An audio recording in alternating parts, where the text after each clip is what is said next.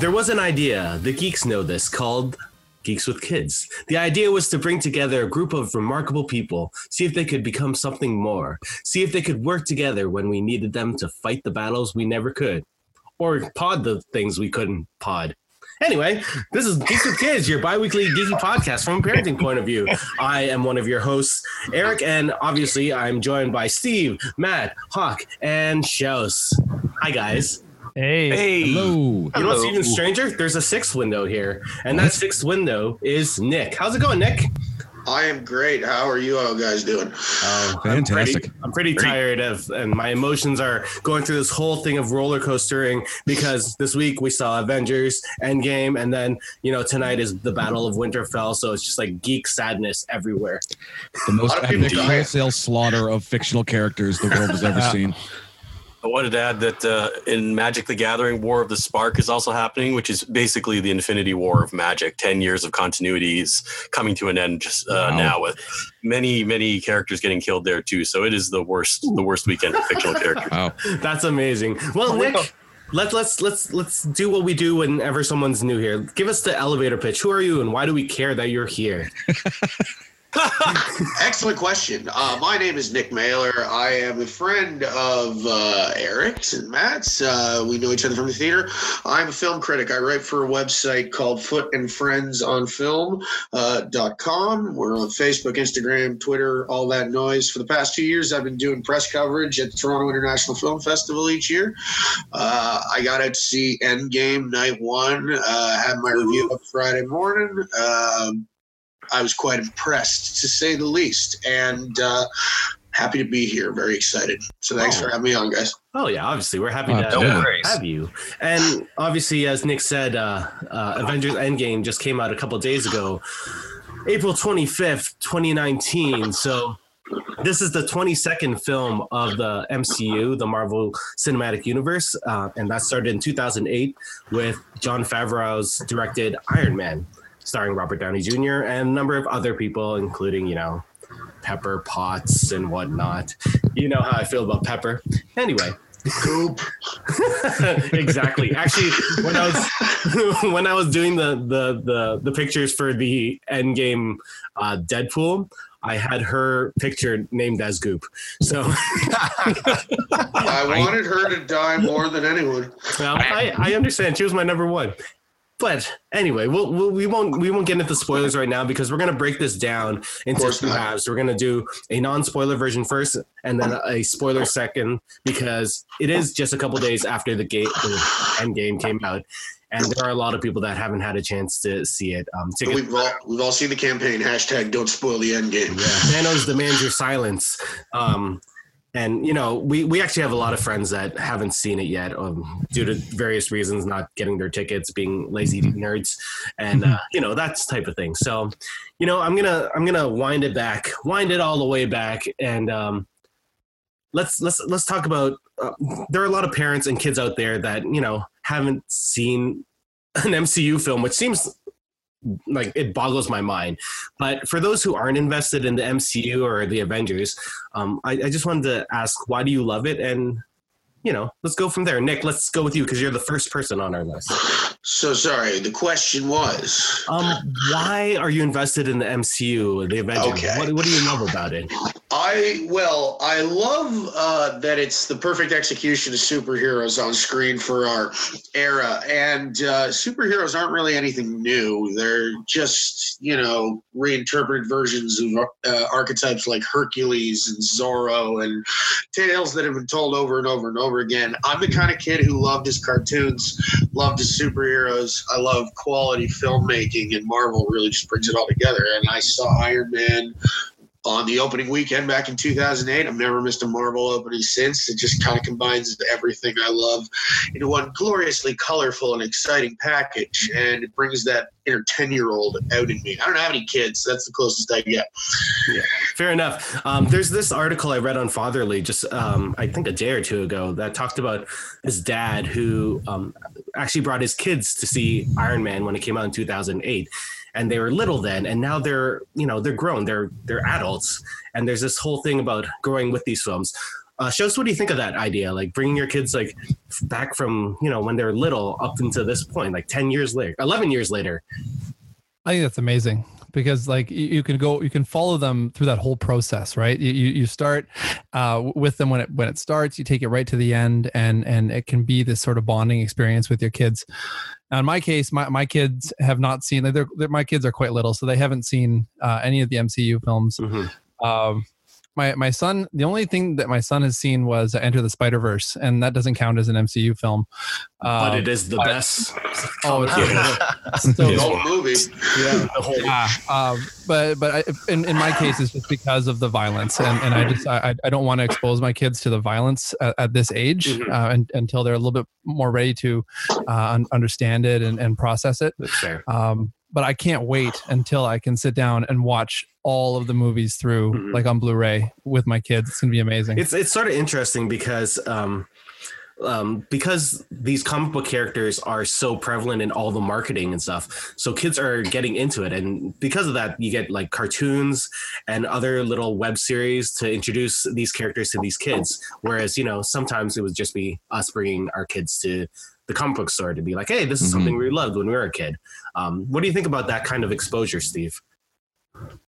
I think it's great. I mean, I think that the attention that's been provided by these movies to these characters is valid and earned, and they've done a really good job of bringing, what I used to think was, some really interesting and fun characters to life.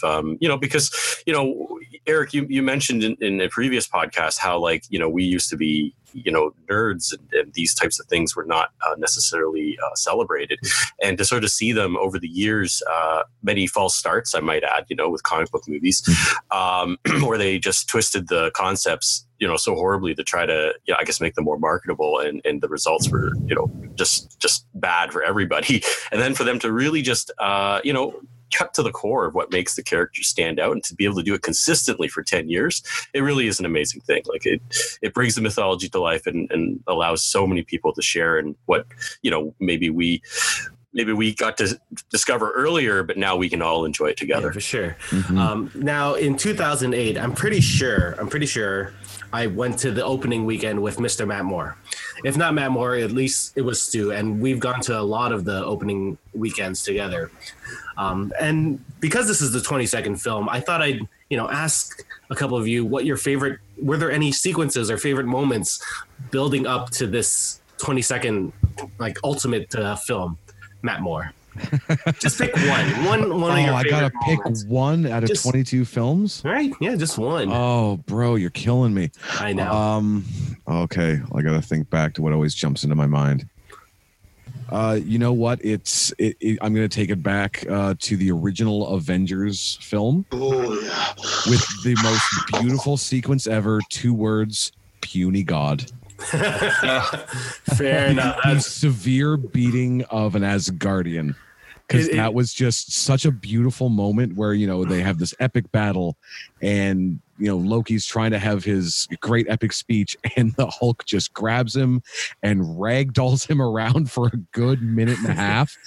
Yeah, it's good. It's such a good character moment for the Hulk. It was so a beautiful moment, and it was made even more beautiful by the fact that it was Lou Ferrigno that voiced those 2 words in the movie. They didn't use the actor. They actually got Lou Ferrigno to get those words in, and it was a great little Easter egg shout out. Mm-hmm. And it was just such a beautiful moment. It's one of those moments that they've done consistently throughout all the movies, where they can have these intense scenes and this intense action, and then they can always find a way to throw in that little whimsical one-liner or that little sight gag that kind of just gives you that tension break before the story continues on. Endgame was brilliant for doing that, but all the films have always been able to have that little, this is really intense, and here's a joke, so you can kind of go, and then you move on. For sure. Hawk, what about you? Pick one scene that's probably one of your tops. It might be a little cliched, but it was definitely the airport scene in Civil War.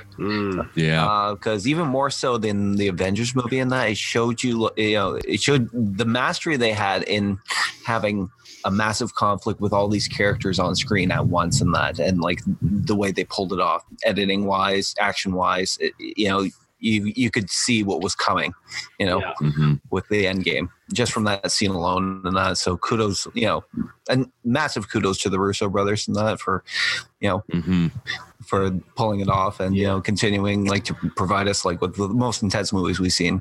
They definitely are leaving some very big shoes to fill moving forward in the MCU. I'm glad. They did some good work, especially since they were mostly known for directing Community episodes and other TV shows, which is incredible. I think my favorite sequence leading up to this Endgame was the elevator sequence in Winter Soldier. That is probably my favorite fight from any of the films, and we'll leave it there because I want to talk about more about that, but we'll know where I'm headed with this. Yep. So because this was such a big film and there's that campaign about not spoiling the film, did you guys go to any extreme lengths to not get any additional information about the film? Leading up to, I know we all watched the first trailer. Some of us watched the second trailer. Were there things that you avoided leading up to the 25th? Let's go with Steve first.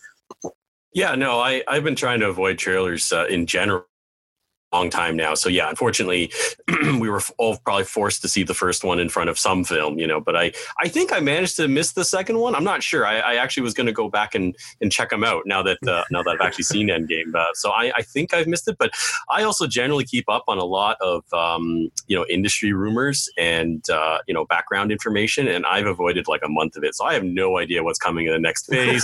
I barely know what the movie numbers are. I do know what the profits were, but yeah, I pretty much dropped out of my usual movie haunts for at least a month, maybe two for this one. What about you, Nick? You, being one of the people that review movies and stuff, so you're sort of entrenched in the media. Did you do anything?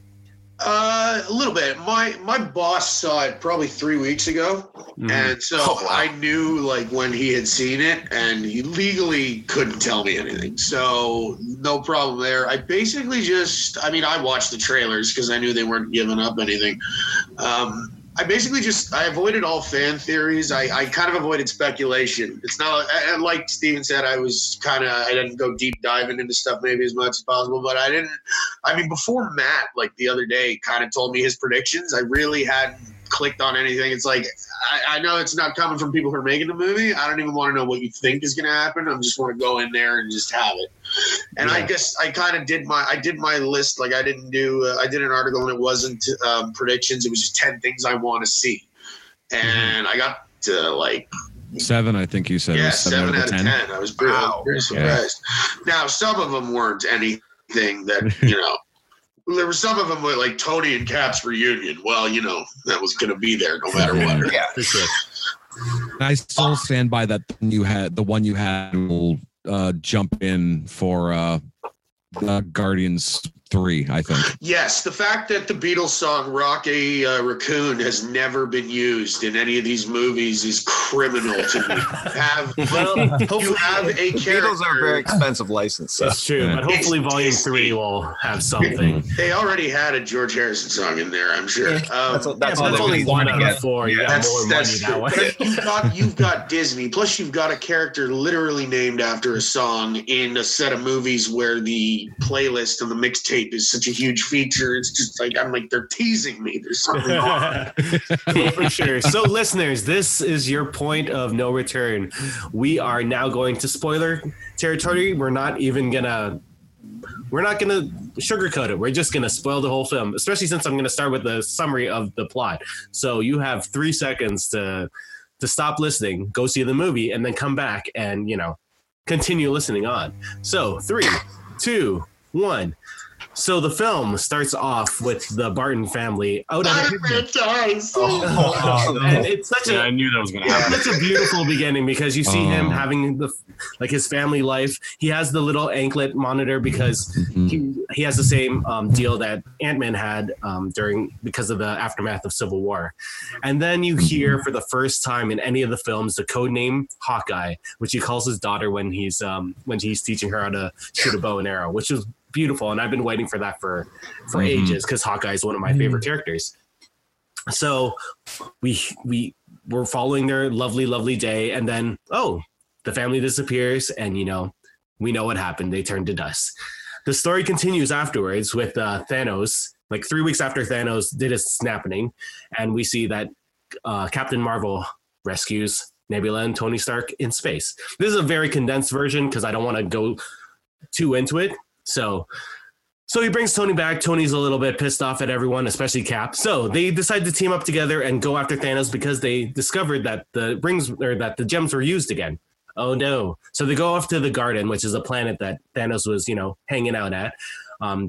They rough him up and Thor decides to behead him with an axe. Then we get This was after they find out that he had used the gems to destroy the gems. Yes, fair enough. Yes. 5 years later, we get Scott emerging from the quantum realm because of a very important rat.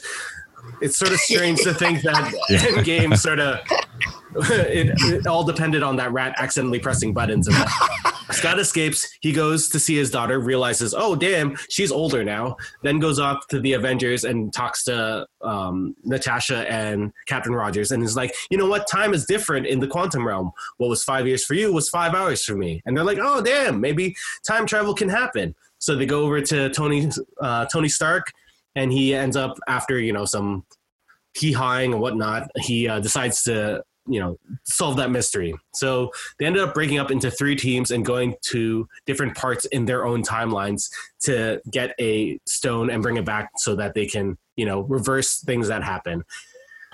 I need a breather. So the 3 different times are the attack on New York originally in 2012, the whole mess that is Thor: The Dark World in 2013, and then the last one. What was the last one? 2014. It was in space. It was where Punk and Star-Lord during his dance. Yeah. That was amazing. Through their little adventures and them doing the whole Back to the Future thing where they're avoiding their past selves, they end up getting the stones, coming back to the present realm, and they end up fighting Thanos, who gets brought to the future or present by Gamora. Wait, Gamora? No. Nebula. And then a big battle happens. They find out that everyone has returned after they re-snapped. And giant battle happens. Tony Stark sacrifices himself by snapping his fingers and making Thanos and people disappear. Then, because they took those stones, they had to return them back to their original times. Cap goes and does that, and we find out that he stayed in the past to have his final dance with Peggy and his life. Yeah, and have that happy ending. So, did I miss anything before we go forward? Maybe a couple of things. It should be noted that Tony Stark is hesitant to get involved in this time travel fiasco because he's now living in a lake house with Pepper, and they have a 5-year-old daughter. 5-year-old daughter. 4 or 5, yeah. So the idea is, which is interesting, is that it's not to go back and undo what Thanos did. It's to snap everyone back to this new future 5 years later. Mm-hmm. And just resurrect them, bring them back without changing what's happened in the last 5 years, which is kind of unexpected, I think. We will be talking about time travel in a little bit. So there is a lot of implications from that happening, the time travel and what happened because of that. I have thoughts about Spider-Man. Anyway, so let's go into something fun first. Let's talk about, thumbs up, thumbs down. What did you guys think of the film? Shows first. This movie blew me away. Yes. Thumbs up? Yeah. Is that all we're doing? Just thumbs up? Because I want to talk about the movie. We will talk about it, but we're going to go into each individual one. You can say what you liked about it. I mean, what a fun, I know there was definitely the emotional part of it. And I think that was super important with, being able to see sort of what happened with those characters. But I mean, I don't think I had been to a movie in a long time where the audience was as involved as this one, with the cheering and the it was just amazing. Agreed. Hawk, what'd you think? Me and you went to the same screening. We did with massively different perspectives. Yeah, sorry, you and your second row. I don't mean ideological perspectives on it, or what we actually thought about it. I mean visually different perspectives. I got these tickets very late on because I wanted to be ready for the podcast, but I hadn't really, pre-booked when it came out on sale. So I did manage to find tickets for opening night in the second row from the screen. In an IMAX screening. In an IMAX screening, all the way to the right. Oh, wow. Yeah. So you definitely saw at least, Rocket's arm and whatnot. I could see nose hairs at that perspective. Good Lord. I know. But it was a little disorienting, but it did not diminish from the impact of seeing it in any form whatsoever. In that, this film blew me away. In that, I mean, avoiding spoilers, I've done that. You can't help but come across things here and that. You heard a little bit about the time travel and that. I think I probably heard more from my friends than any spoilers. It doesn't diminish from the actual experience of watching this, because it defies every expectation you had. Well, what about you, Steve? Oh, I think it was great. I mean, as a film that celebrates a fandom, and like Nick, I also didn't want to theorize about what was going to happen, and I have to say it was a very satisfactory ending to what is a cinematic event. I mean, I got into some debates last year when I made Infinity War one of my favorite films of all time. I still stand by that, but I would argue it's a cinematic event. It's not even just a movie. It's something very unique. And for them to be able to actually close off this 11-year journey, it hit all those things it needed to do. Lots of fan service, but you got to have that, because you're celebrating people who have been with you for 11 years. And it's just a feat. And so, I was very impressed. What about you, Nick? Well, it's tough. Like, I'm a big fanboy and stuff, but like approaching it as a critic, it comes down to a simple equation. Every movie has a promise to fulfill. Jay and Silent Bob Strike Back doesn't make the same promise Schindler's List does. Avengers Endgame. I would like to hear that discussion.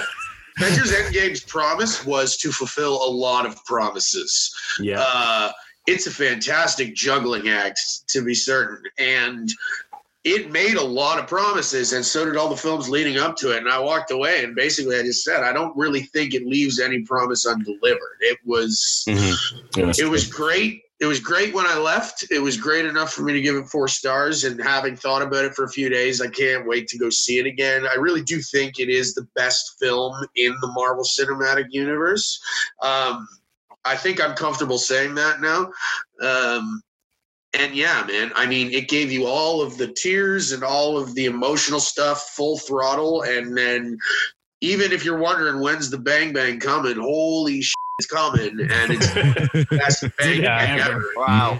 Yeah, I loved it. I mean, I can't say it had a lot of things to live up to, and I really think it did. That's really all I can say. So what did you think about the film, Mr. Moore? You know what? Jen and I made the great or horrible tactical decision of going to go see the movie at 10 in the morning on Saturday, mostly because I was working late shifts both nights, so I couldn't get out to see it earlier. So I went in there very, very tired and already having had 2 days of you guys telling me that it was a brilliant movie and it was so emotional, and the fact that I'd send out my predictions to several people on this panel as well as several other people I knew, and all of them several of them came back cursing my name, saying, "How the hell did you do that?" And I said, "Do what?" And like, "We can't tell you, but you did stuff." So I'm like, I was way more sly than that. You're like, you're kind of ish right. And I was like, well, I'm always kind of ish right. That's why I said that. I just kept my mouth shut. I just avoided you guys entirely for the whole weekend. I know. But I had a couple other people that I work with, or like, the next day they were basically just, "You son of a bitch, how did you know?" I'm like, because it's what I do. I'm just a weird cinematic precog. That's what happens when you read all these comics and sort of know the deal, right? Like we know the world that it's building, and it's not really totally out of the realm of what we've read going forward. And I obsessively analyze these things. It's what I do. Mm-hmm. I remember pissing Nick off when I ran into him before he went and saw The Force Awakens and gave him my sealed list of predictions, and he walked out saying, "How the hell did you figure that out?" I don't know, guessed it. I sort of guessed that one too, unfortunately, and I was. Really did. But I definitely give you props, sir, on the Cap having his life thing. I had not even considered that, and because I had been avoiding everything, and that was the one thing that stuck out on your list. I'm like, that was the only one that, like, yeah. If that hadn't happened, I would have been annoyed. Everything else, I'm like, I could be right or wrong, I don't care. But that made me so happy that I'm like, I called that. Yeah. I smirked in the theater. I was like, good on you, man. Good on you. Yeah, a bunch of us thought about that during our Deadpool, right? We all thought, Cap's gonna. If he doesn't die, he's going to have that happy ending. And that was it. We were either like, he's either going to die or he's going to have a happy ending. It was I had three things. Is everybody done there? No, me. Damn it. No. Anyways, the short of it is, I loved the movie. Yeah, good. Yeah, it was good. Like, I loved it too. It does seem like sort of that thank you note to all the fans that have been, watching these films since 2008, and they hit a lot of things. Like, there were a lot of cameos and Easter eggs that were just for us fans, and we'll talk about that in a second. But I think Nick wants to add something. Sorry, I didn't want to jump the gun there. I think something that I talked to about Matt, everything that it did in the end that was so satisfying felt like they'd earned it. Like, even after over a long period of time. Yeah. I just noticed there are 6 of us, correct? Yeah. Okay, so if we were all Infinity Stones, which ones would we be? Ooh. I Please don't give me the Soul Stone. That's not fun. I think Matt would be the Mind Stone for some reason. I'll take it.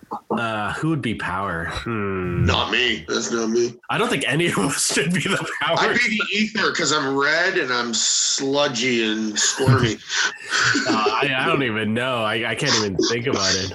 I'll go with Space for me. Yeah. That's cool. I like space. I'll take Power because there's things that need to be destroyed. There you go.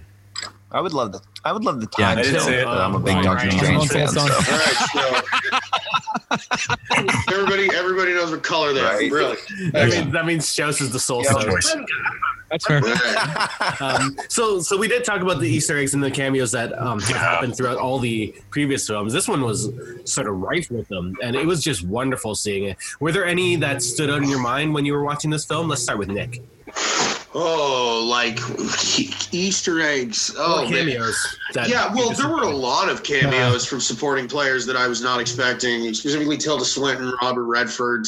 I was more surprised by Natalie Portman than any of them. Although that was bare minimum, though. I mean, yeah, exactly. But she ended such a bad relationship with Marvel at Renee Russo. Even I was surprised. She had more lines in this film than the previous two. Tilda Swinton, which was amazing. Yeah. As far as like an Easter egg goes, I mean, I liked when at the end when old Cap hands off the shield to Sam and Sam looks over at Bucky and Bucky nods in approval. Yeah. That to me, I was like, well played. It was good. I remember in our Deadpool, I was like, they're not going to pass the Cap over to Falcon. That seems weird. And then they did. I was like, oh, well, I'm happy that they did it, but I was wrong. How satisfying was, and I was saying this to Matt earlier, regardless of, I loved the idea, the concept of old Cap at the end there. Yeah. And all of that. But aside from that, how sublime was Evan's performance in that scene? Yeah. There was a moment where I was like, did they cast a new actor? Yeah. And then I was like, wait a minute, that is him. Holy crap. That was like Brando good. That was really, really something wonderful. That stood out to me. I just thought he played it so perfectly, and they had some makeup, but they really lucked out on the casting of those 3 leads, man. Like, there's so much talent there, so much subtlety. Even maybe Hemsworth, maybe not so subtle, but his comedic timing. His commitment. You can't question his commitment. We will get to Thor. Don't worry, it's coming up. Sorry, go ahead. No, I've spoken too much. Right? No. I was just going to move on to another person. Anyone has cameos or Easter eggs that they enjoyed? Shows. Let's go with you. Okay, so I don't know if this is an Easter egg per se, or if it's got some roots in comic lore, and you guys can probably help me with this.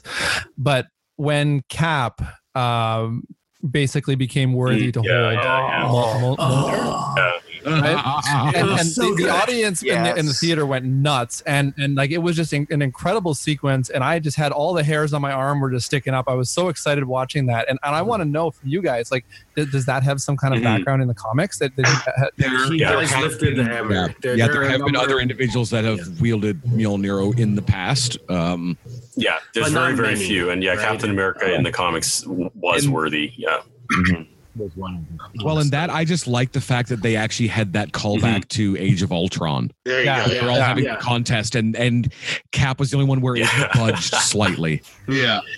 And And then, he was very unsure of himself at that point in his timeline, right? Okay, he was still holding on the secret that Bucky had killed Tony's parents. Yeah. So he had that guilt, so he didn't. He knew that he was, basically harboring a fugitive. Yeah. I don't care how on the nose the pun is, but I really believe that a lot of these actors gave their best performances in their respective roles in this movie. Chris Evans' performance as Steve Rogers did come full circle. Yeah. For sure. Yeah. Steve, any cameos or Easter eggs that you enjoyed in this film? well, you see, I think that elevator scene is probably yours, so I'm going to leave that one for you. No, it's not. It's No? not. Oh, okay. No, Well, I mean, no. I thought that was beautiful when Captain America like played them and did the Hail Hydra, especially because that was actually a huge comic book controversy because Last some year. writer actually made him a Hydra agent, possibly temporary. I don't know, but It was temporary because of things that had happened in the yeah, but it really annoyed a lot of people, and then for them to twist that around and use it very cleverly the way they did, I thought that was beautiful. It was Oh, so good. And so good. cinematically in that, you think it's going in one direction, recreating the whole fight. Yeah. And Because it those, looks exactly the same. Yeah. those two Same little run up, words, yeah. just send it in a whole other direction. oh brilliant. Yeah. That got another cheer in our audience. What about you, Hawk? What did you, any Easter eggs, cameos? For me, probably the reappearance of Tilda Swinton as the Ancient One. As they find out, they've come. The Hulk is looking for Stephen Strange at the Sanctum. The Ancient One informs him that he's about 5 years too late, and that Doctor Strange is still practicing medicine up the street. Yeah. The Easter egg, definitely, when the Hulk thinks he's pretty much going to have to just take the stone and that, and she does a little swipe and just knocks his soul out of his body. So good. It was a fantastic reference to Doctor Strange. I don't know if that movie shows up on a lot of people's favorites as far as the MCU and that, but it's definitely one of mine. I think that's the road for most people. Yeah. The MC Escher on acid scene in New York. I mean, that made Inception look like Birth of a Nation. Yeah. I know. What about you, Mr. Moore? Same question for you. Same question. My standout favorite little cameo. I got a couple. I mentioned it earlier, and I got to give a shout out to the Russos casting Ken Jeong as the security guard Yeah. of the storage space where the van was being held. Like 2 seconds of screen time, not a word of dialogue. But I was sitting there, I'm like, is that fucking Ken Jeong? Yeah, it is. who is that?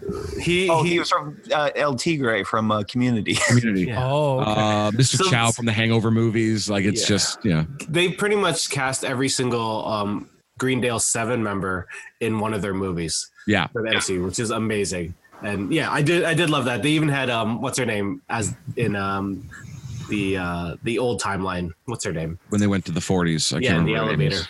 Yeah. I love that. That was great. For Yeah. me, Yes, that's Nicole Brown. Sorry. yeah, Thank you. Nicole Brown. You're right. Sorry. For me, mine's a little bit more. It's a little more nerdy.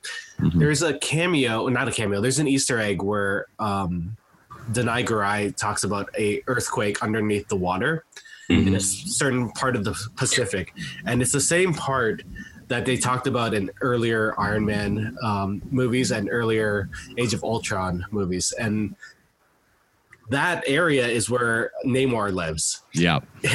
So if You're such a nerd. I know, I love it. I clocked that too, and I was like, "Oh wow, they are literally leaving that Easter egg out in plain sight for everyone." They're pushing it. Like they've been pushing it for little ones, but that one was a big one. Yeah. And if they bring Namor into like the Submariner into this, I know it has rights issue. Just like Hulk has a I rights thought that issue. was still controlled by Universal, right? I Yeah. mean, they've been negotiating with the Hulk, but I don't know. Yeah, So what what they can't do is do a solo film with Namor. No. But that doesn't mean he can't have a team up film like the Hulk has been in the Avengers film. Then Right. Yeah. Well, there's already been the prediction that he's going to be in the next Doctor Strange solo movie. Yeah, so Strange and sense, Namor. yeah. That it worked in the comics, and you know it works here. Another one of my favorites was the Asgardians of the Galaxy. Yeah, I was just saying, the Asgardians of the Galaxy. Which is a great comic book, and I'm glad that they said it. And you know, and on that same vein, again, there's two more that I have. One, and then one that I think will lead into something else. I love the return of Korg. That made me so happy. Yeah. And he was dressed like the director too, like he had a line shirt and everything. It was like Taika, yeah. And of course, we see the return of Korg along with Meek, with Meek and with Thor after the 5 years, which I know we wanted to talk about. Yeah, well, let's just we're going to talk about the original 6 because this was their film. The original 6, yeah.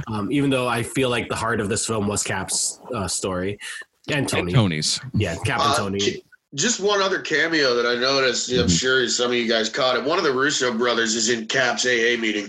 Yeah. Also, the in that AA meeting was the creator of Thanos. He was the man who talked. Oh, right on. Yeah. So I can't remember his name right now. It escapes me. Mm-hmm. But let's talk about the original 6. They were the first team up, and there was something misty when they sort of in my eyes when they sort of showcased them in the credits. Yeah. The Star Trek signature credits. Yes. Yeah, the Star Trek signature. I knew I recognized that from something. Yep. So we have to start with the original, the first one, not the first Avenger because that would be Cap. But let's talk about Iron Man, who came out in 2008. His story arc of redemption was amazing, and he sort of went through this whole thing in this film where he sort of felt like the original Tony Stark. He was sort of selfish, like he was scared, right? Yeah, at the beginning of the film, but you know he progressed to where he was before. And I want to give I was gonna say I want to give a shout out to the visual effects team in that for making him look as emaciated as they did. Because the whole space thing, I'm like, there's something that doesn't look right. And as soon as they showed the scenes at the Avengers headquarters, I'm like, oh god, he looks horrible. Yeah. Did you guys catch how long he was in space for? 22 days. 22 days. Yeah, it was 22 days. 22nd film. Yeah. You know, fun things like that. What did you guys think of Tony's, you know, his arc and his eventual him sacrificing himself with the one snap? Shouse, let's start with you. Well, it all goes back to that first movie, right? Like it just sort of he's the one that started it all, and I mean. The thing with Tony is that he's always been the one that's had the most, like his emotions were sort of always right there on the surface. Like he was the one that was always snapping at the other Avengers or arguing with them. And you always felt like his heart was in the right place, but he just couldn't seem to get along as well as part of the team. He was the one that was very much responsible for what was going on with Civil War. And then with part of that arc being able to pull that all back and he was really the one that solved that time travel mystery, you know, maybe a little too quickly, but was able to figure out the time travel thing. And he was the one that came in to really save the Avengers. Yeah, there's always been this sense of, or at least this theme of family in his films, whether it's him and Pepper or him and that kid from Iron Man 3 or him and his relationship with Peter Parker. What did you think of that evolution in this film, Nick? I think, you know, they got that stuff with him and Peter Parker pretty bang on, pretty quick.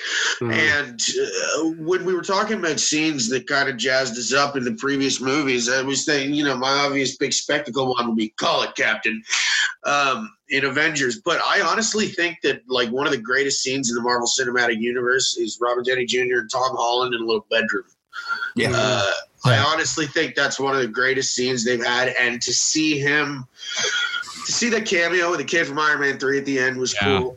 To see him, when you think about all of the guilt he must carry, not just from who he was before he became Iron Man, but Ultron and the indecision and, you know, uncertainty over how to deal with that and the events of Civil War. And like, I think I lost it when he hugged Peter at the end.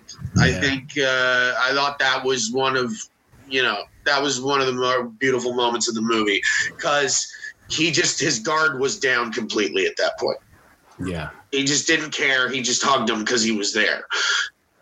He had a daughter, but Peter was the son he never had. And the fact that he got to go and have that experience with his own father. Mm-hmm. Yeah. And then get to see Peter come. I mean, there's a lot of really, really heavy things going on there, father and son things going on there. And, the ultimate sacrifice any father can give for his son is to give their life. And so I think I think it was great. I think Downey was as good as he's ever been in the role. And, he started it. It was only right that he finished it. I think really dock off too many marks for this movie. They kind of got most of it, if not all of it, right. I was affected by that for sure. I wish my dad could be around to see these kind of movies, because I know he did too. Yeah, they're just you recounting those moments in the film have given me goosebumps. Like, oh my god, he was so good. Like, and I'm so happy that for Jon Favreau for casting him and like sticking to his guns. Oh my god, you know what was such a nice throwback with Jon Favreau? The hamburgers, cheeseburgers. Oh, yes. Your dad liked cheeseburgers. As soon as he got out of that cave, first I want an American cheeseburger. Press conference. So I know that callback was so good. And you know what? I'm excited to see Happy Hogan continue on in Far From Home, and I'm not too focused on what's next, because I'm just feeling kind of satisfied right now. Yeah, for sure. Yeah. Another person who had a very satisfactory, or not satisfactory, he had a good journey, and he got that dance in the end. Was Captain America. And I kid you not, there was a girl in my row that was sobbing when that happened. And you know what? There was no, I can't fault her for it, because it was such a beautiful moment. And let's go with the person who talked about this in our Deadpool. Let's go with Matt Moore. What did you think of his journey from first Avenger to now, especially this film? You know what? It was wonderful to watch Chris Evans grow with the character. Mm-hmm. Just both his performance, the quality of it, the nuance was all, and he always stayed true to who Steve Rogers was. There was never a question of him really doubting himself, aside from the few moments where he legitimately was doubting whether he was right or not. Like Winter Soldier, that whole movie was him doubting his own beliefs or capabilities, but just him growing as a character. And then to finally, at the end of it all, have that moment where he makes the decision to go back and I'm going to fix everything, and then he decides to stay, and Sam and Bucky both knew like he's not coming back. Yeah. And then they turn around and there he is with the wedding ring, which just reveals that he was in fact Agent Carter's husband the whole time. Yeah. It's funny if you go back and look at Winter Soldier when he's talking to her in the hospital, and they have pictures of her and her kids. They never show the husband. No, they do in the TV series either. That was when I gave that theory. It's because I had been going back and rewatching everything. I'm like, they never show her husband. They never talk about him. They never show him. He exists, but no one knows who he is. I'm like, it has to be Cap. Because and especially with the first trailer, the black and white with the red splash, having her have that speech, I'm like, they're bringing Peggy into the trailer. She's going to factor into the film somehow, and she factored in the most wonderful way. Yeah. So I don't know why I didn't even mention this in the cameo section, but they actually brought someone from the TV shows into the film world. They brought Jarvis. Yes. This was so beautiful. I was like, finally, some recognition for the TV people. The series does in fact exist. Mm-hmm. Yeah. Can I mention something really quick too about Cap? Yeah, go for it. I feel like of like this movie was full of one-liners, but I feel like he had the best one-liner, and it was so simple, and the audience went nuts. And the moment that he yells "Avengers Assemble," when the entire crowd was about goosebumps, right? It was incredible. But that's what was crazy. He didn't even yell it. He just said it. Yeah. It wasn't like the big war rallying cry. It was like Avengers Assemble, and then he holds his hand out and just pops into it. And at that moment, everyone in every theater across the world loses their mind. Yeah, like his bottom jaw sticking out and just for assemble. And they've been building that for so long because he never said it. Yeah. He said it. It was on my list. I wanted it and I got it, and it was glorious. It was glorious. Let's move on. I'd love to talk about Cap more, but we talked about the dance and his full circle story, and it was. I think Matt said it all. And Matt did say it all, and it was well deserved for that character. He deserved that happy ending. There were a couple more comedic bits in this film. We could talk about Thor. We could talk about. But we're gonna go with Hulk first, Professor Hulk, which was a creation in the comics, but I never thought they would do it in the film. Mm-hmm. Steve, what did you think of Professor Hulk? Good idea, bad idea? I think it was a very good idea, actually. Yeah, there was a lot of comedy, and I think ever since Guardians of the Galaxy, they've maybe been overdoing it a little bit. I mean, it's the formula, right? I mean, we mentioned it earlier. They have these high tension scenes, and then they'll drop a one-liner, and that's what Marvel movies are like now, and it works. It's fun, But yeah, because they had Ant-Man and Professor Hulk and Thor and War Machine dropping sarcasm every once in a while, it was a lot. I mean, you had a lot going on in the movie too, so it was good to spread it out, I guess. But I really liked Professor Hulk, actually, because that really was, like, I think the best use of Ruffalo. Like he just seemed like he also seemed like an evolved character. As a result, like it gave him this sort of fun place to be where he could just be the best Ruffalo he could be, just sort of chill and, just kind of like being himself. And I was, the special effects had reached a point where he looked adorable. Yeah, I mean, every grin, it was just so funny. Yeah, there's that whole idea that he was fighting the Hulk the whole time, and the idea that they could finally come together, much like the Avengers came together in this film, was like spot on. And having him be the Hulk the whole time just made me super happy. He shows up with the tacos, and he gives some tacos. Yeah, it's so cute. It's such little moments. My favorite was when he went back to the Battle of New York, and they watched. This seems excessive. That was the role that Mark Ruffalo had wanted to do since he signed on to do his first Marvel movie, for sure. That was the one. Oh, so good. I guess we're good. Steve, thank you for that. I don't think we need to talk about the Hulk anymore. So, my biggest surprise, or at least the biggest surprise to me, was seeing Thor as the dude. Yeah. The dude. Hawk, I know you love Big Lebowski. So what do you think about that whole persona being it was glorified? Like, as talk about defying expectations and that, because there's like this image thing that, they want to maintain with their heroes and that. And Chris Hemsworth just like jumped into his comedic side for this and that. 5 years into a depression and that has left him kind of drunken all the time, but big and fat and just stopped working out. And it completely plays against Chris Hemsworth's, image. But it was amazing, fighting with some online dude over Fortnite. But again, props to Chris Hemsworth and that, because he's been developing his comedic chops for the last couple of years and that, and it's just been aces so far in that. The best Thor is funny Thor. Yeah. And as an actor, when you're the funniest one in Ghostbusters Answer the Call and that's got to say something. Especially I found in Endgame, there was a really good balance between him playing like the goofy drunken idiot, but he still had that moments of the old Thor. Oh sure. Yeah. And it was balanced out so well where it wasn't just him being a fat drunken idiot for no reason. Like you could see he was in all pain. The layers under it that were there. Yeah. Well, let's talk about those layers, because a lot of that pain was eased when he finally talked to his mother, who he harbored a lot of guilt when she died in Thor: The Dark World. Let's go with Nick. About what am I talking about? I was very surprised to see this much throwback to the Dark World. But I love the scene in Infinity War when it's Rocket talking to Thor, and he's just like, "Father dead, Brother dead, he's been dead before. Mother killed by a dark elf. Best friend stabbed through the heart. It's just like, given this straight delivery, but man, the guy has lost literally everything. So can we really blame him for Lebowskiing out a bit? Yeah.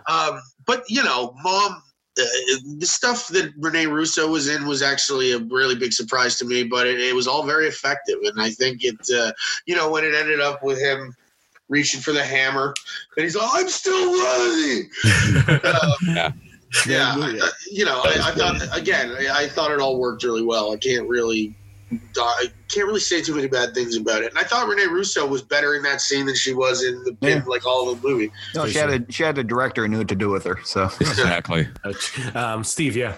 Yeah, I was going to say, like, along with all the other characters we've been talking about who've had, like, a satisfying evolution, I think I was a bit surprised with Thor because we didn't expect for him to look the way he was. But, I mean, after Ragnarok, I was just like, I don't know where they can go with him, because he had gone through all these events and he sort of like hit like this new peak, with Ragnarok and then the events of Infinity War. It was like, I don't know where they can go with this. And then they actually took him, to become the dude. And I think that is what is, I think, the most amazing thing. I mean, I had thought that he was going to get taken out as well. So I'm glad to see that with him changing into this sort of this different character and now going off on space adventures. I think that's great. I think that's a great evolution for the character, and I look forward to seeing more of it. For sure. I had wanted him to join the Guardians of the Galaxy since Infinity War, and I never thought it would happen, but I was just like, oh my God, that's so cool. Now let us also give props, because even Fat Thor still got into battle, and he was still lifting 2 magic. And looked like a badass Viking doing it. Too. Yeah. Right?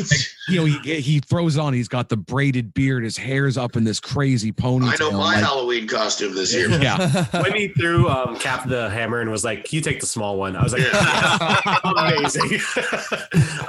So let's round out with the last 2 people of the original 6, and they are the normal people in the group, but they were super spies. So they have that Hawkeye and Black Widow. I put them together because they are a pairing that should be talked, because they have this big relationship that happened before the films, and they build on that in this film.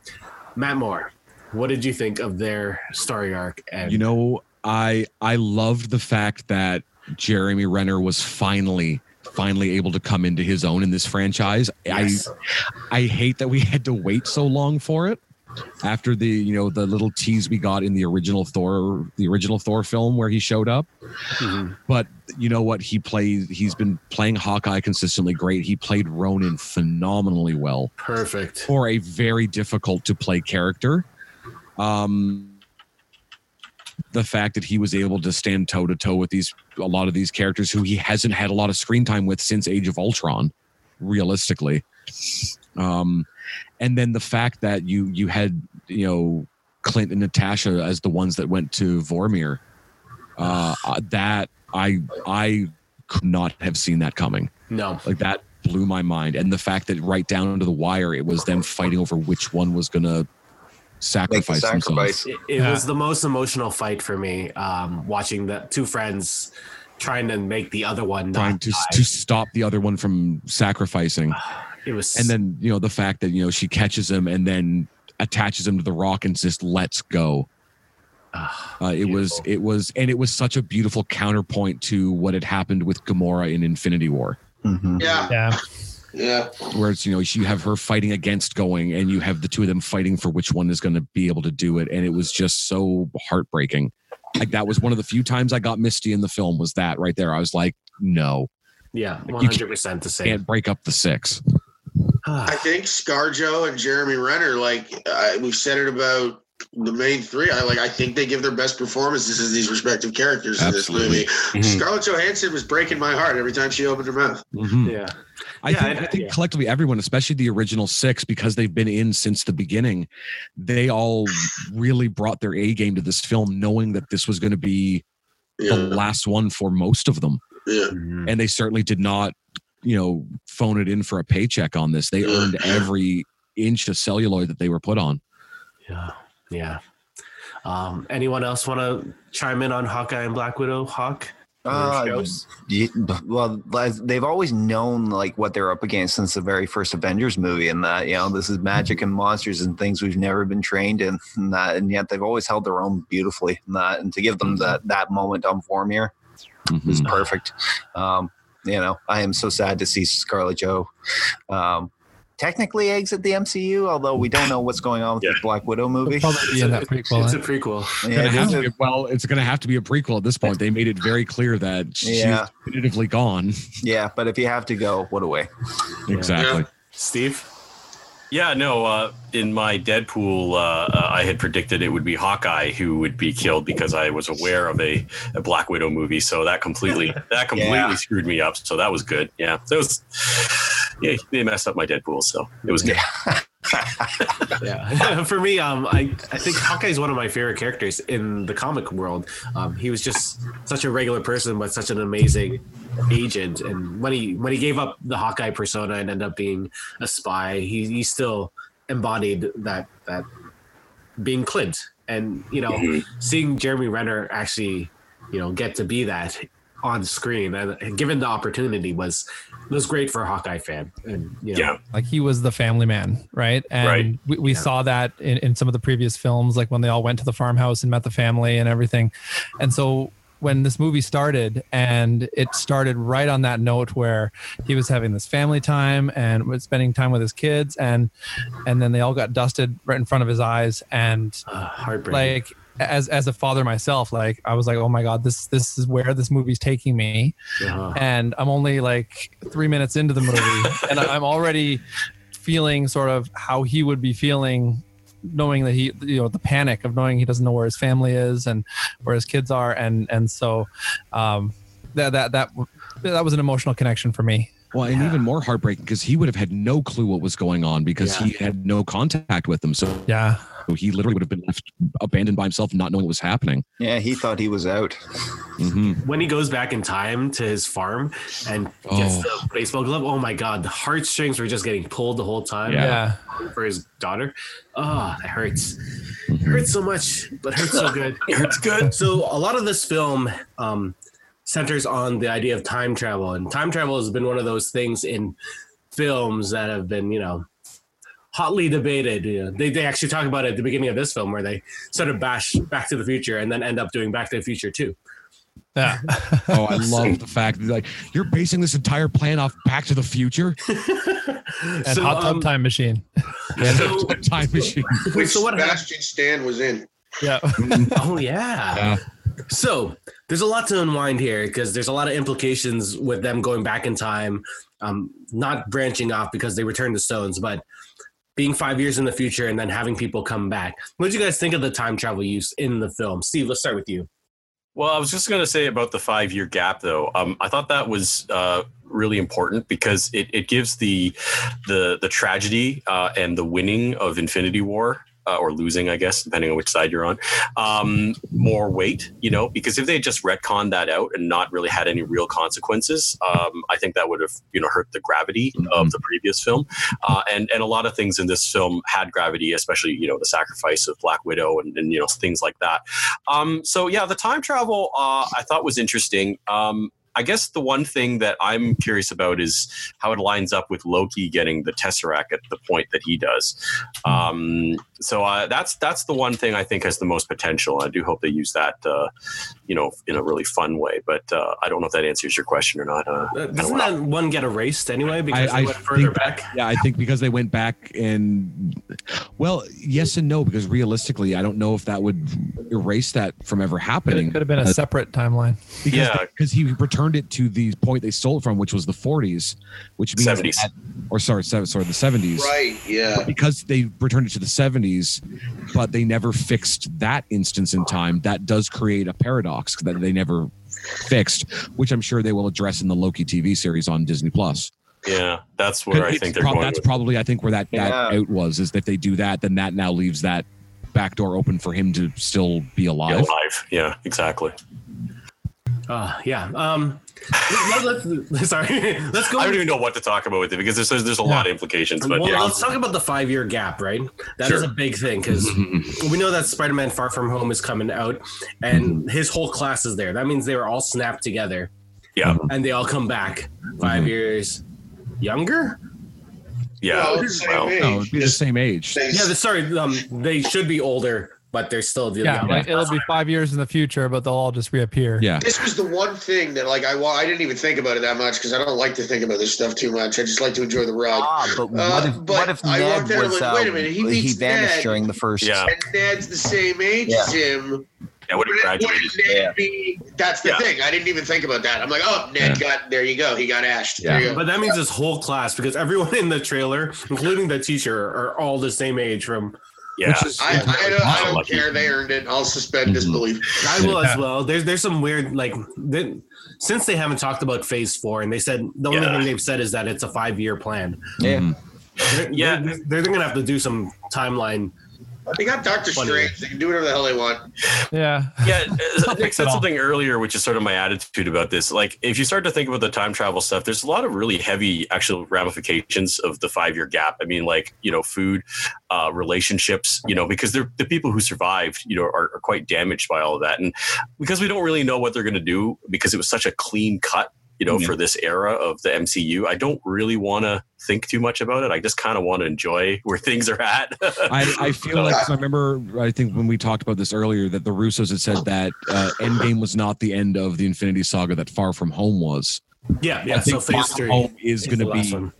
I think it is going to be that kind of, now we're dealing with sort of some real world implications of, yes, they won, and yes, everyone's back, but now everyone's back. And now that one is kind of the picking up the pieces and figuring out what's going on moving forward.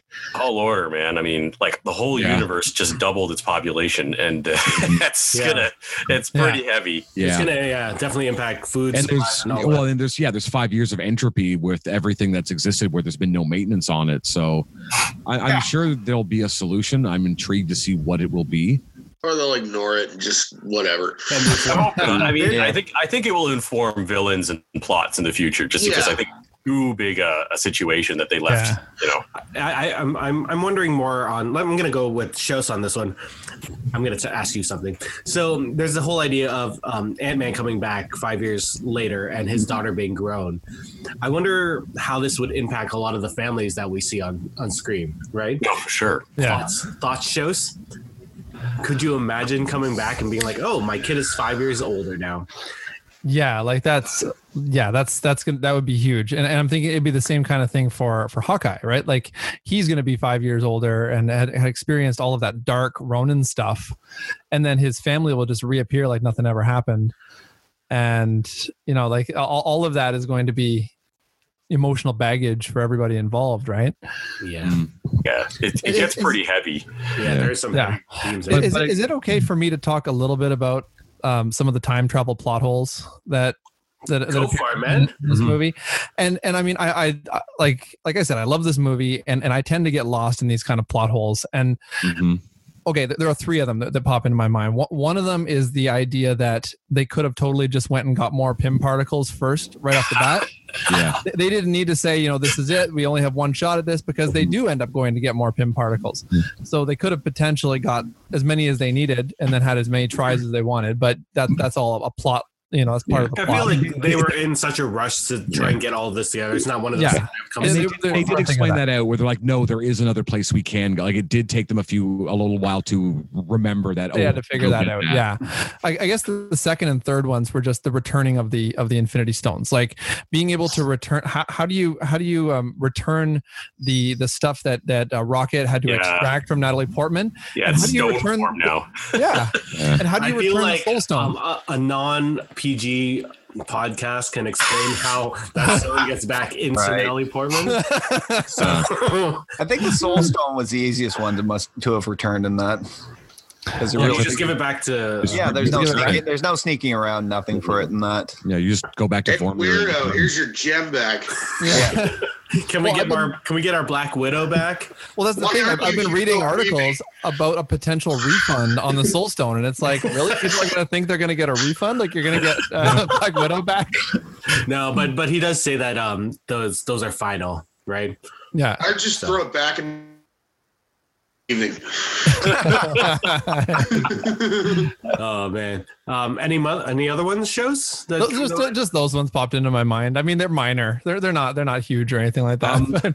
I have to say, just when we're on this theme, I did love the way that they were so able to succinctly describe the time variance with the Ancient One and Hulk when they had that conversation, where she like, in a way that was like, this is what you need to know. And there was no real debate. We're like, yeah, but what about this? Like, no, it's like, if you branch anywhere, you create alternate timelines that will not be the same. I'm like, you summarized time travel in a way that most films in the last 20 years have not been able to do it. And you did it with a CGI line. Mm-hmm. Yeah, it was a visual. Yeah. The only other great explanation about parallel universes is the French fry scene in Spider-Man.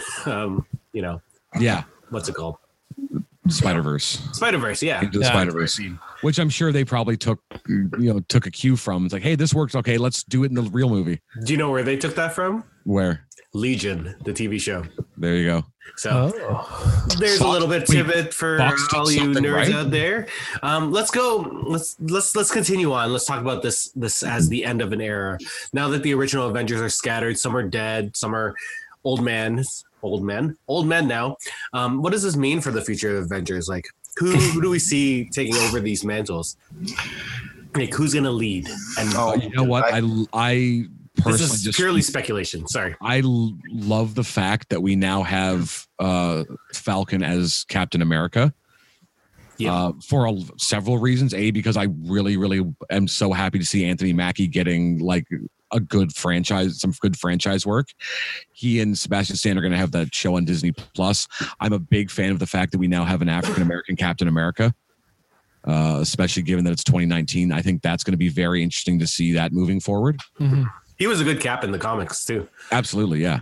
I think having him and Bucky as his counterpoint, it's going to be a very, very interesting series now. And I'm looking forward to seeing that. It's not just going to be a bunch of sassy banter back and forth. Yeah, that's true. What about the other members of the team? Anyone? I don't really think there's as much speculation here as we might think. I mean, for starters, like, we do have Spider-Man Far From Home will be the end of the Infinity Saga, as we were discussing, but Black Panther 2 is a movie that's definitely happening. Yeah. Yep. Guardians of the Galaxy 3 is a movie that's definitely happening. Yeah. A Doctor Strange sequel is definitely happening. A Captain Marvel sequel is definitely happening. Yeah, and probably at least one more Spider-Man film.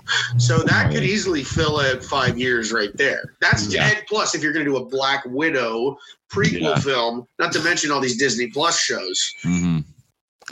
Yeah, they've pretty much got a plan already in motion. It's just a matter of figuring out the timelines on all of it. New Avengers are Black Panther, Doctor Strange, Captain Marvel, Spider-Man, and Scarlet Witch. And I think there's supposed to be a Scarlet Witch Vision TV show, mini show as well. Yeah, so there's been speculation on that because that was one of the lingering questions I had. Vision's gone. Yeah, Vision's gone. Exactly. Well, possibly not because Infinity War entertained the idea in that he was much more than the Stone. Mm-hmm. Sure. And the fact that his body wound up in Wakanda, even White and Ashen in the hands of Suri, who in that universe is like the world's leading expert on artificial intelligence. So, and remember, even in Infinity War, she had been rushing to get his consciousness downloaded into their servers because they knew there was a chance he wasn't going to make it. So, I think that series is going to definitely have Vision making a comeback somehow, whether it's in his old school Jarvis form or getting Shuri to rebuild him a new body, which would be kind of nice to see her carried into the series as well too, as with the construction of a new Vision. Yeah.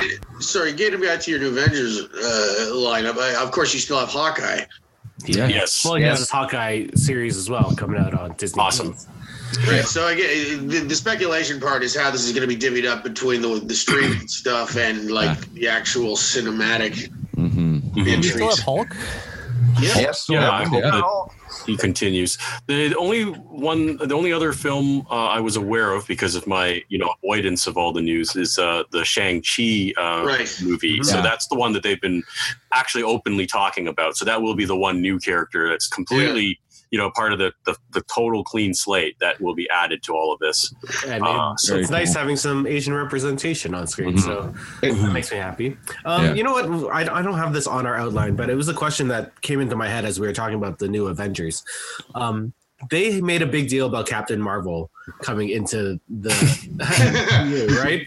So they had her film set right before this, and they had that end credit sequence. They're like, oh yeah, she's there to kick butt, and then she sort of disappears for most of this film. I'm not upset. You know what? I'm not upset either, but I just wanted to get your thoughts on this. I understand now why they did what they did with the Captain Marvel movie, because of what she was doing in Endgame. And I remember we had talked about that when we had that episode, was that I'm sure that what they're showing here is necessary, and it very much was when it came to Endgame with what she does, especially in the final battle. You know that she can do that, so you're not surprised when she does do that. Exactly. It should be noted that Brie Larson filmed Avengers Endgame before she filmed her own movie. Yeah, for sure. So, I remember we had talked about that. It was with they were kind of going backwards, like, where she has to end up with Endgame. So now how do we get her there in a way that's going to make sense in an hour and a half? The one thing I was going to mention earlier, and this reminded me, I was a big fan of the fact that they didn't put the end credit sequence from Captain Marvel into Endgame. Like, that wasn't just they pulled footage out of her showing up. I loved the fact that, because they, even with Civil War, with Bucky, with that scene with Bucky where they'd found him, they put that was in the movie. This one, they just assumed if you've seen Captain Marvel, so we don't need to show you her showing up. Yeah, know that she's just there. Was anyone? Sorry, go ahead. Oh, that was just I was really impressed that they were going back to we're assuming you've seen this post-credit sequence by now, so we're not going to rehash it and just fill up more time. Plus, they released all of them online and told everyone to watch them. Yeah. You know what was surprising to me is that a lot of the footage from the trailers was actually in the movie. Yeah. Yeah, even though they said they didn't really have any fake out stuff. I thought there would be more. I wasn't expecting to see like the clip they showed on Jimmy Kimmel to actually be in the movie. Oh, I'm so glad I missed that trailer. Yeah. It's funny because the Russo brothers were like, "Yeah, we filmed some extra stuff in the trailers just to throw everyone off." Yeah, I don't remember seeing anything. Because they did it for Infinity War, we all just believed them. Yeah. But that was almost smarter than that way. They're like, we don't have to worry about actually doing it. We just tell them we've done it, and they're going to believe us at this point. So that was kind of brilliant on their part. Yes, for sure. Yeah. So let's we're going to end off this podcast because we've been talking about this amazing movie for such a long time. But this is a movie that made the audience that I was with, and I'm pretty sure everyone here, like, cheer and like get up and scream and just, like that we were happy nerds at many, many points of the time. So I wanted to ask you guys what you think was the loudest cheer that happened in your auditorium. And Matt, I would like you to go get your wife for this. I'm going to go acquisition her right now because I think her and I are going to share the exact same opinion. So hold on one second. So because everyone else always goes first before, me, I'm going to go first because screw you guys, this is my podcast. So the loudest cheer, and I think me and Hawk went to the same screening, so he can attest to this, was when Captain Marvel got the glove and they're like, who's going to back you up? And all the female characters from the MCU gathered together just for that amazing sequence. And it was Majestic Maidens of Marvel. It was so awesome because I was surrounded by geek girls, and they were just like, oh my God, finally. I just wanted to ask you, Jen, what did you think like when you saw that?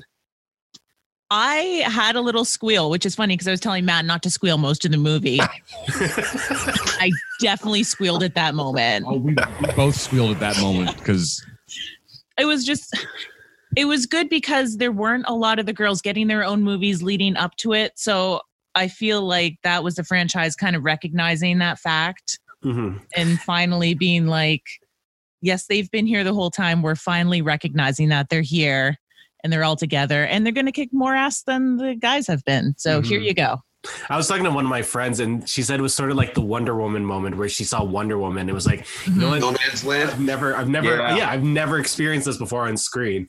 And like Steve was saying that we have an Asian superhero coming out, and I think that's probably going to garner the same feeling for me because I don't think I've ever seen like my representation on screen for sure. Unless it's a kung fu movie, but it will be. It's going to be more of a Jackie Chan spy kung fu movie as opposed to what he really is, I think. So but even Iron Fist, you expected a little more Asian. Oh boy, that was hurt my. See, for me in that sequence when they all lined up there, immediately my brain went, "Oh God, this is the best teaser for an A-Force film I've ever seen." Exactly. Yeah, I was going to say, I'm hoping that would be something we should add to our predictions right there. I think they could definitely get away with doing one. They would need to really make sure they spend the time to build it up as opposed to just let's throw a bunch of these characters together on screen and hope it works. Mm-hmm. But just that image was just beautiful. Mm-hmm. Yes, it was amazing. Hawk, you were at the same screening as me. What did you think was garnered the biggest cheer? I was debating what was the biggest cheer. Was it Cap when Molinar came to his hand and that? Was it Avengers Assemble? We've been talking about that. Personally, for me, it had to be when Thanos' army came down. It was just like, what was it? The 5 of them on the battlefield at the time, and that the magic Doctor Strange portals appear, and that everybody just started pouring through. Doctor Strange stepped through first, and then all those portals start opening up, and the Wakandan army comes out. Mm-hmm. Yeah, people went nuts when. Yeah, exactly. Oh, okay. Shows. What about you? What did you think garnered the biggest cheer? Yeah, you've sort of taken mine. It was some combination of the one that Hawk just said with the Doctor Strange portals, when Cap was holding the hammer. But then the other one in my screening that got a huge scream was when Thor held up Stormbringer, and that's when his beard got braided and he got all electric and everything. Everyone started going crazy with that too. For sure. What about you, Nick? The Marvel ladies was phenomenal. For me, I really think it was a two-way tie between Cap summoning Mjolnir and the Avengers Assemble. But there was a really, really big uproar in my theater, like, I am inevitable. And Iron Man. Yeah, for sure. Oh, sure. Yeah. What about you, Steve? It's all been said. I think for me, my biggest swell for myself was when Captain America picked up the hammer. But I think it was the portals. Wilson goes on your left, right? And then Black Panther walks out, and then they all start opening. Yeah, so people, when they heard that line, that really brought a lot of cheers. That was the biggest. Our theater was dead silent, and then you just hear the crackle. Yeah, and it's like, oh, yeah. It was amazing. And I'm gonna end off with the Moors. What did you guys get for the loudest reaction from the audience? For me, the one that I remember the most, and again because there was a lot of lady nerds and younger kids in the movie theater. It was all the portals open, everyone comes through, and the last person to come through that portal was Spider-Man. Yeah. Oh, yes. And everyone just was like, yes. So adorable, but he's coming back. I was really crying before the moment, and then when Peter came out, that's when I was in full sob. Everyone, that was the one that everyone was waiting to see. When he hugged him, Tony hugged him, then. Yeah. I was just like, contacts, so much pain. Can I just mention one scene earlier on in the movie that I loved? And one thing I was really looking forward to was Tony meeting Rocket Raccoon, and the exchange was half a second, and it just gave me everything. It was like, oh my God! Until you spoke right now, I thought you were a Build-A-Bear. Maybe I am. Then that was it. It was done. I was like, that was amazing. So good. Can I add one more to that? Go for it. When Quill reconnects with Gamora. The first time he meets him in the groin and looks at Nebula and says, him. It was either him or a tree. Oh, man. So many good moments. Let's just throw it out to our listeners. What were your favorite moments of the film? What did you think of Endgame? Send us a email, contact us on our Facebook or Twitter or Instagram. We're always on all the socials. I'd like to thank Shows, Steve, the Moors, Hawk, and our special guest Nick for coming on and talking about this beautiful, beautiful film. Thank you, guys. Thank you. Thank you so much for having me. And once again, I'd like to thank all of you for listening, and I say adieu. Have a good one. Bye. Avengers Disassemble. Disassemble. Bye. Bye. Well, that's it for us this week on Geeks with Kids. If you want to get a hold of us, you can send us an email at podcast@geekswithkids.ca. And don't forget to like us on Facebook at facebook.com/geekswithkids. Follow us on Twitter at geekswithkidscn. Check out our pics on Instagram at geekswithkids. And you can find all of this good stuff on our website at www.geekswithkids.ca. So if you like what you hear, why don't you hit that subscribe button and leave us a comment. This podcast can be found on iTunes, Spotify, Google Play, Stitcher, YouTube, and your favorite podcasting app. Thanks again for listening, and we'll see you next time.